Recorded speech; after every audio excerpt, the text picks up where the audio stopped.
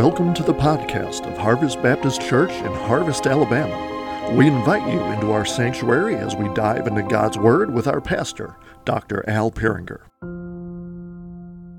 Well, I want to continue studying just what it is that we believe and using creeds and confessions to do that.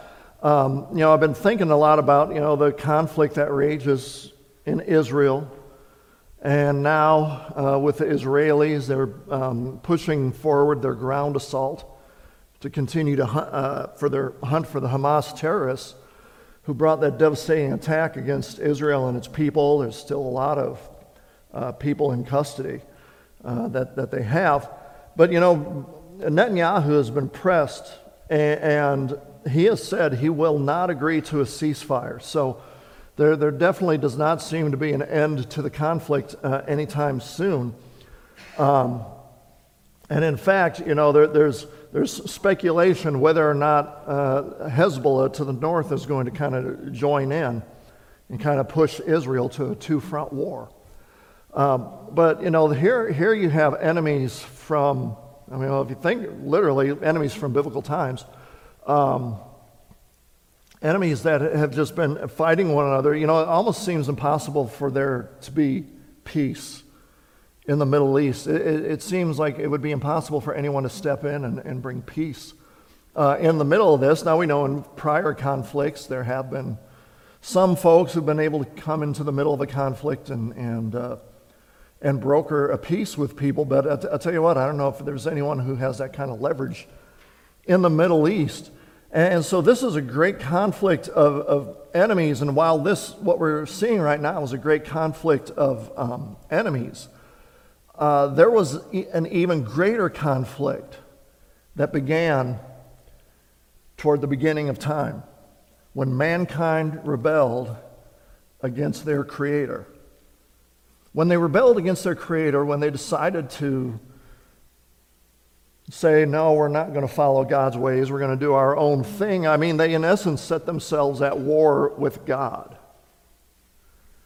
So, who would bring about peace between God and humanity? Who would be able to complete such a feat? Who would be able to represent both of those parties, God and humanity, in bringing about a peace agreement? There's no other creature who would be able to do that, such a thing. So when humanity rebelled against God, did that leave humanity doomed? Thankfully, no. Because God himself would be the one to broker the peace between he and a rebellious humanity. And so in studying the important doctrines, we come to an important study about the greatest subject that there is in the Bible, the subject of Jesus Christ and who Jesus is. And specifically considering a work that he did in bringing about peace between man and God. Connected to your prayer sheet is a study sheet. I'm going to look at some of the paragraphs from the Second London Baptist Confession to kind of spur what our talk on this subject. But what these paragraphs talk about is the fact that Jesus Christ is the only mediator who would be able to represent God and represent humanity in order to broker a peace between the two. And that's what was needed. And so the first paragraph of this particular chapter says this: God was pleased in his eternal purpose to choose and ordain the Lord Jesus, his only begotten Son, according to the covenant made between them, to be the mediator between God and humanity. God chose him to be prophet, priest, and king, and to be head and savior of the church, the heir of all things, and judge of the world. From all eternity, God gave to the Son a people to be his offspring. In time, these people would be redeemed, called, justified, sanctified, and glorified by him. Now, to me, I think it is so encouraging to hear the words that it pleased God to send a mediator. It pleased God to make a way of peace with humanity. God did not begrudgingly make a way to just tolerate humanity. He made a way of peace for humanity so that humanity could become his children. God lovingly opened a pathway of ceasefire, we could say, so that we could be at peace with him. In a plan that was decided in eternity past, within the Godhead, the Trinity made a plan of redemption, the way to make peace with mankind, knowing in eternity past that mankind would rebel against the Godhead. And the paragraph says that this choice of sending a Savior and sending a mediator was made by covenant between them. Now, some theologians describe this as the covenant of redemption, where in eternity past the persons of the Godhead had determined before the foundation of the world what role each would fulfill in redeeming a remnant of humanity. They had the Trinity, the Godhead had the plan in place. And this chapter emphasizes the role specifically of Jesus Christ. He is the mediator of the covenant between God and man. Now, in the confession, it previously talks about mankind's need for a Savior because of their sin. It talks about how God dealt with humanity throughout history through covenants. And we come to this place of talking about Jesus Christ because it is through Jesus Christ that the final covenant, the eternal covenant, was made with mankind. All who believe in Jesus Christ are saved for eternity, and Jesus Christ is the mediator of that covenant. He's the only one that could bring peace between God and humanity. Now, the word mediator, it refers to someone who comes between two parties in order to arbitrate and remove the enmity, the hostility between those two parties. And this is the role of Jesus. This is attested in Scripture. For example, Paul told us in 1 Timothy 2:5, "For there is one God and there is one intermediary or mediator between God and humanity, that is Christ Jesus himself, human." You know, in the wars that happen between nations, and there's been wars since, I guess, the fight between Cain and Abel, if you want to call that a war. But, you know, both sides are human, and so a merely human mediator could probably broker peace between the nations and the tribes. But when there is such a gap between the nature and existence of beings such as God versus humanity, a mere human would not be able to get the job done. A mere human would not be able to bring peace between God and man.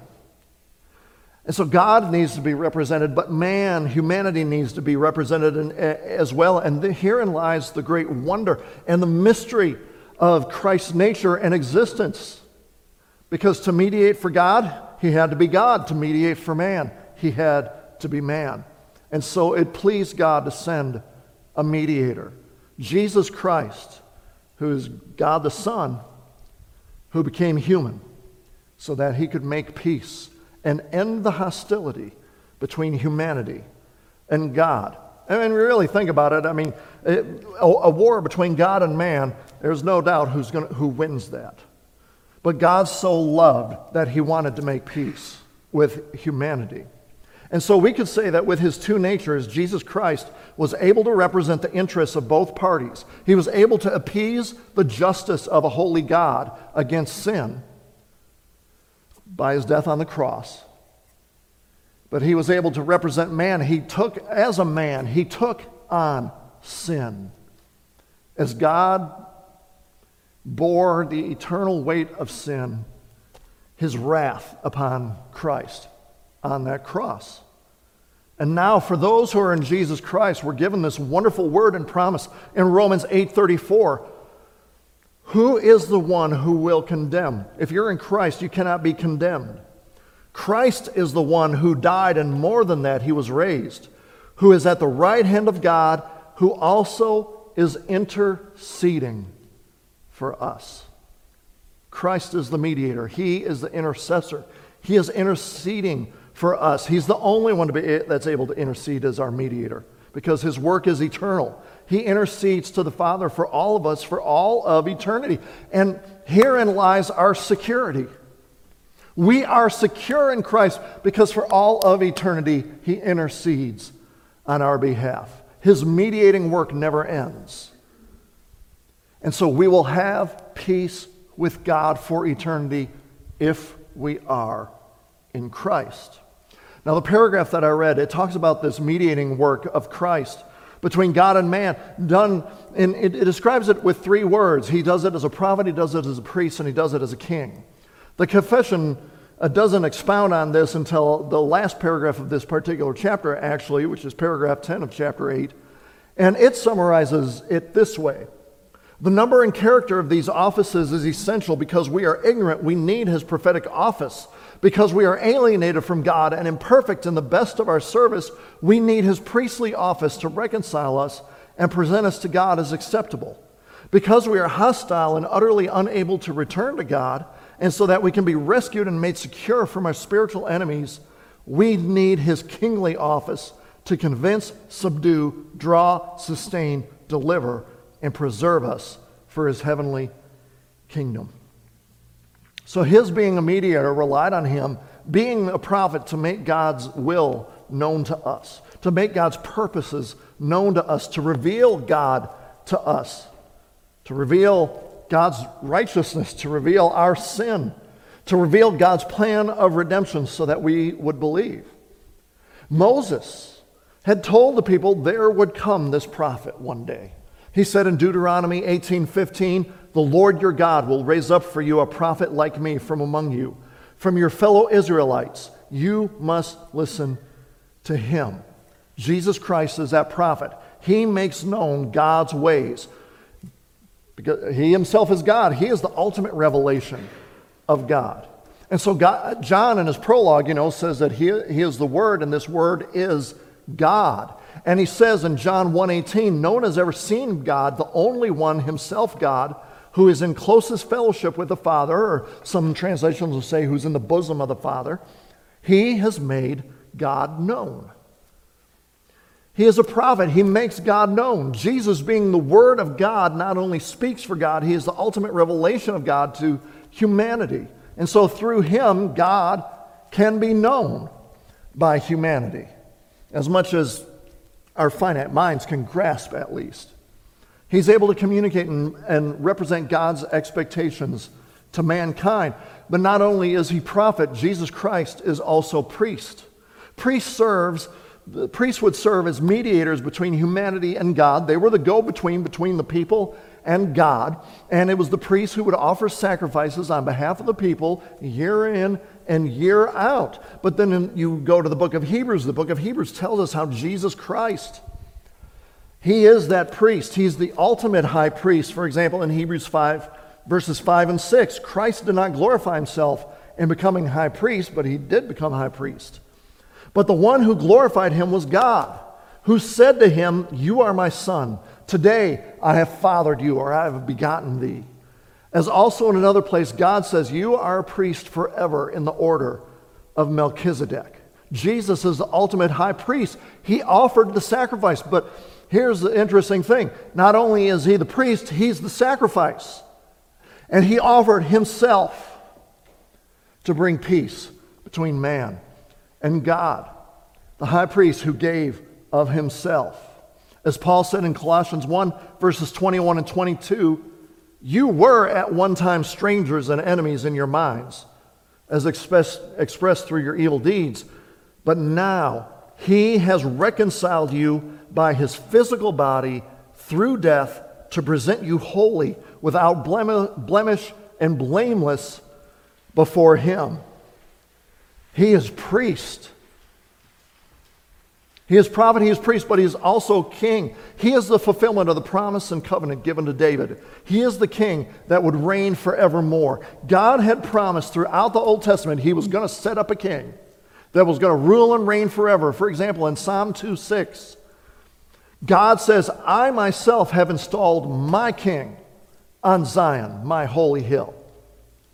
We think of what the angel told Mary when she received the announcement that as a virgin she was going to give birth to the Savior of the world. She was told that in Luke 1, verses 32 and 33, that he will be great, and he will be called the Son of the Most High, and the Lord God will give him the throne of his father David. He will reign over the house of Jacob forever, and his kingdom will never end. Never end. All the earthly kings, queens, presidents, if they're not voted out, they eventually die, and their reign ends. Christ's reign never ends. He ascended to heaven. He took his place at the right hand of the Father. He sat on his throne, and he has reigned ever since. He rules and reigns, and as our King, he rescues us from the enemies of sin and death, and he will reign over us forevermore. And because Jesus is our mediator as prophet, priest, and king, the first paragraph that I read from the confession says that he is the head and Savior of the church, who is his chosen people. He is the head. He's the Savior. He is the head. Paul said in Ephesians 1, verses 22 and 23, God put all things under Christ's feet and gave him to the church as head over all things. Now the church is his body, the fullness of him who fills all in all. Jesus Christ rules and reigns over everything. He is the head over the church, but he is sovereign over all. But not only does it say that he is the head and Savior of the church, it also says that he is the heir of everything. Everything belongs to him. All authority is given to him in heaven and on earth. The writer of Hebrews said in Hebrews 1:2, in these last days God has spoken to us in a Son, whom he appointed as heir of all things, and through whom he created the world. In Psalm chapter 2, after God said, I'm going to put my king on my holy hill of Zion, he goes on to prophesy about this king. Well, the king actually talks about what God has said to him. In Psalm 2, verses 7 and 8, the king says, I'm going to announce the Lord's decree. He said to me, you are my son. This very day I have become your father. Ask me, and I will give you the nations as your inheritance, the ends of the earth as your personal property. And because he is mediator, prophet, priest, king, head, savior, heir, he is given power and authority to be the ultimate judge of all things and all people for all time.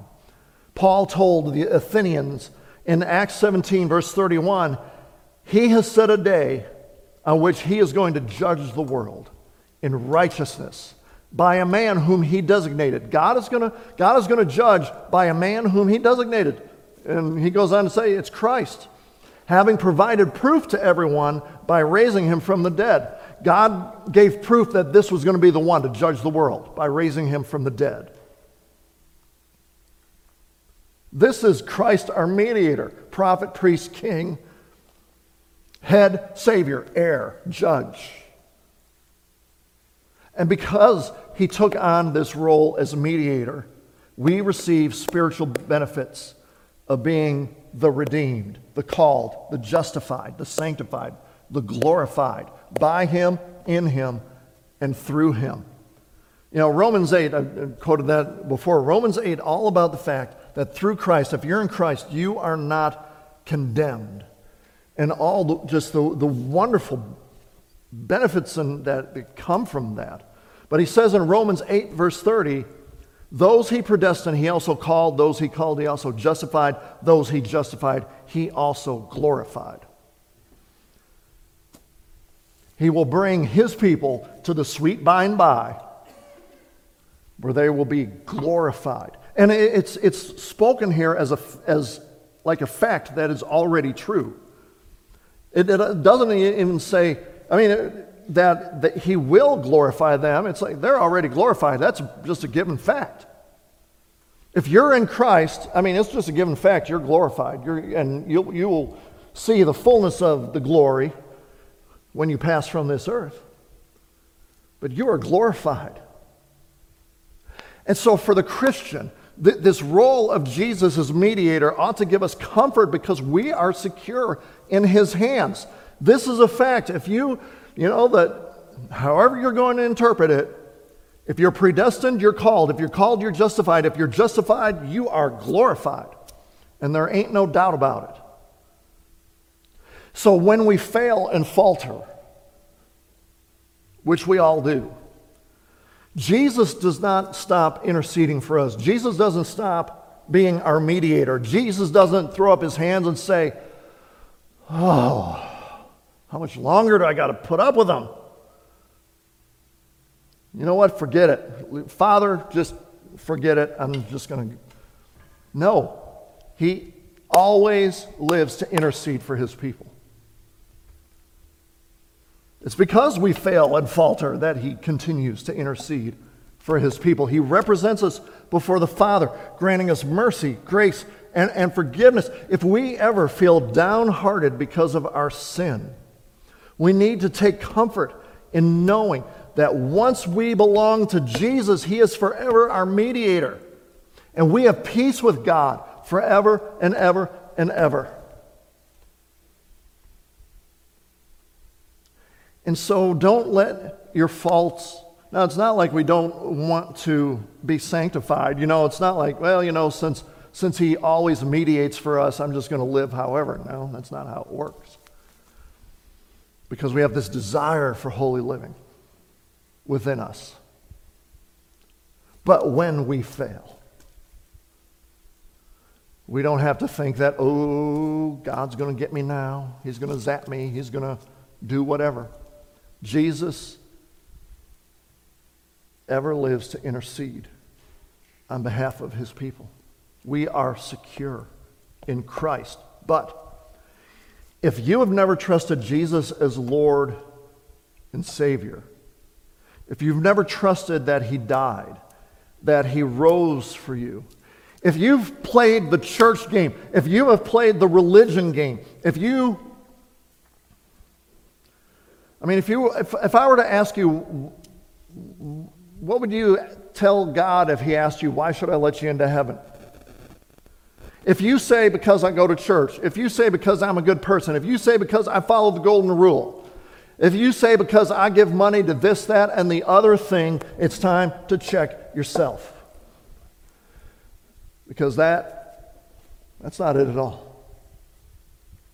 Why should I let you into my heaven? You shouldn't.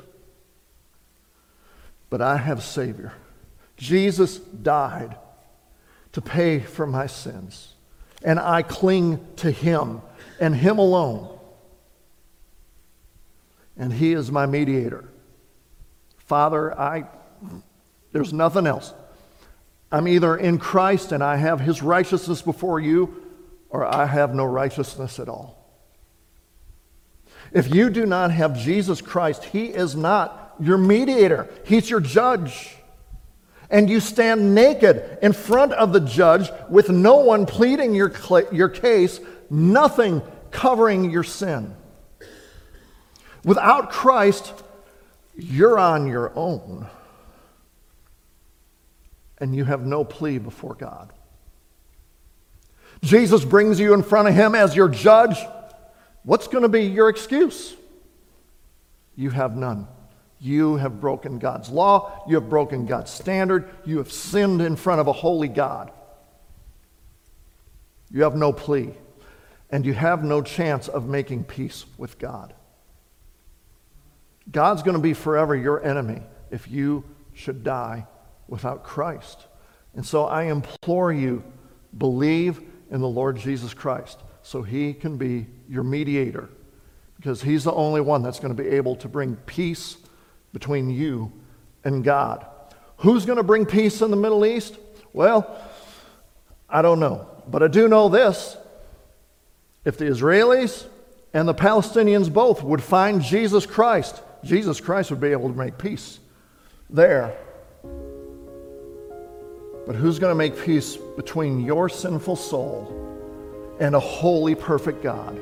It is only Jesus Christ. Only him. Thanks for listening to the podcast of Harvest Baptist Church.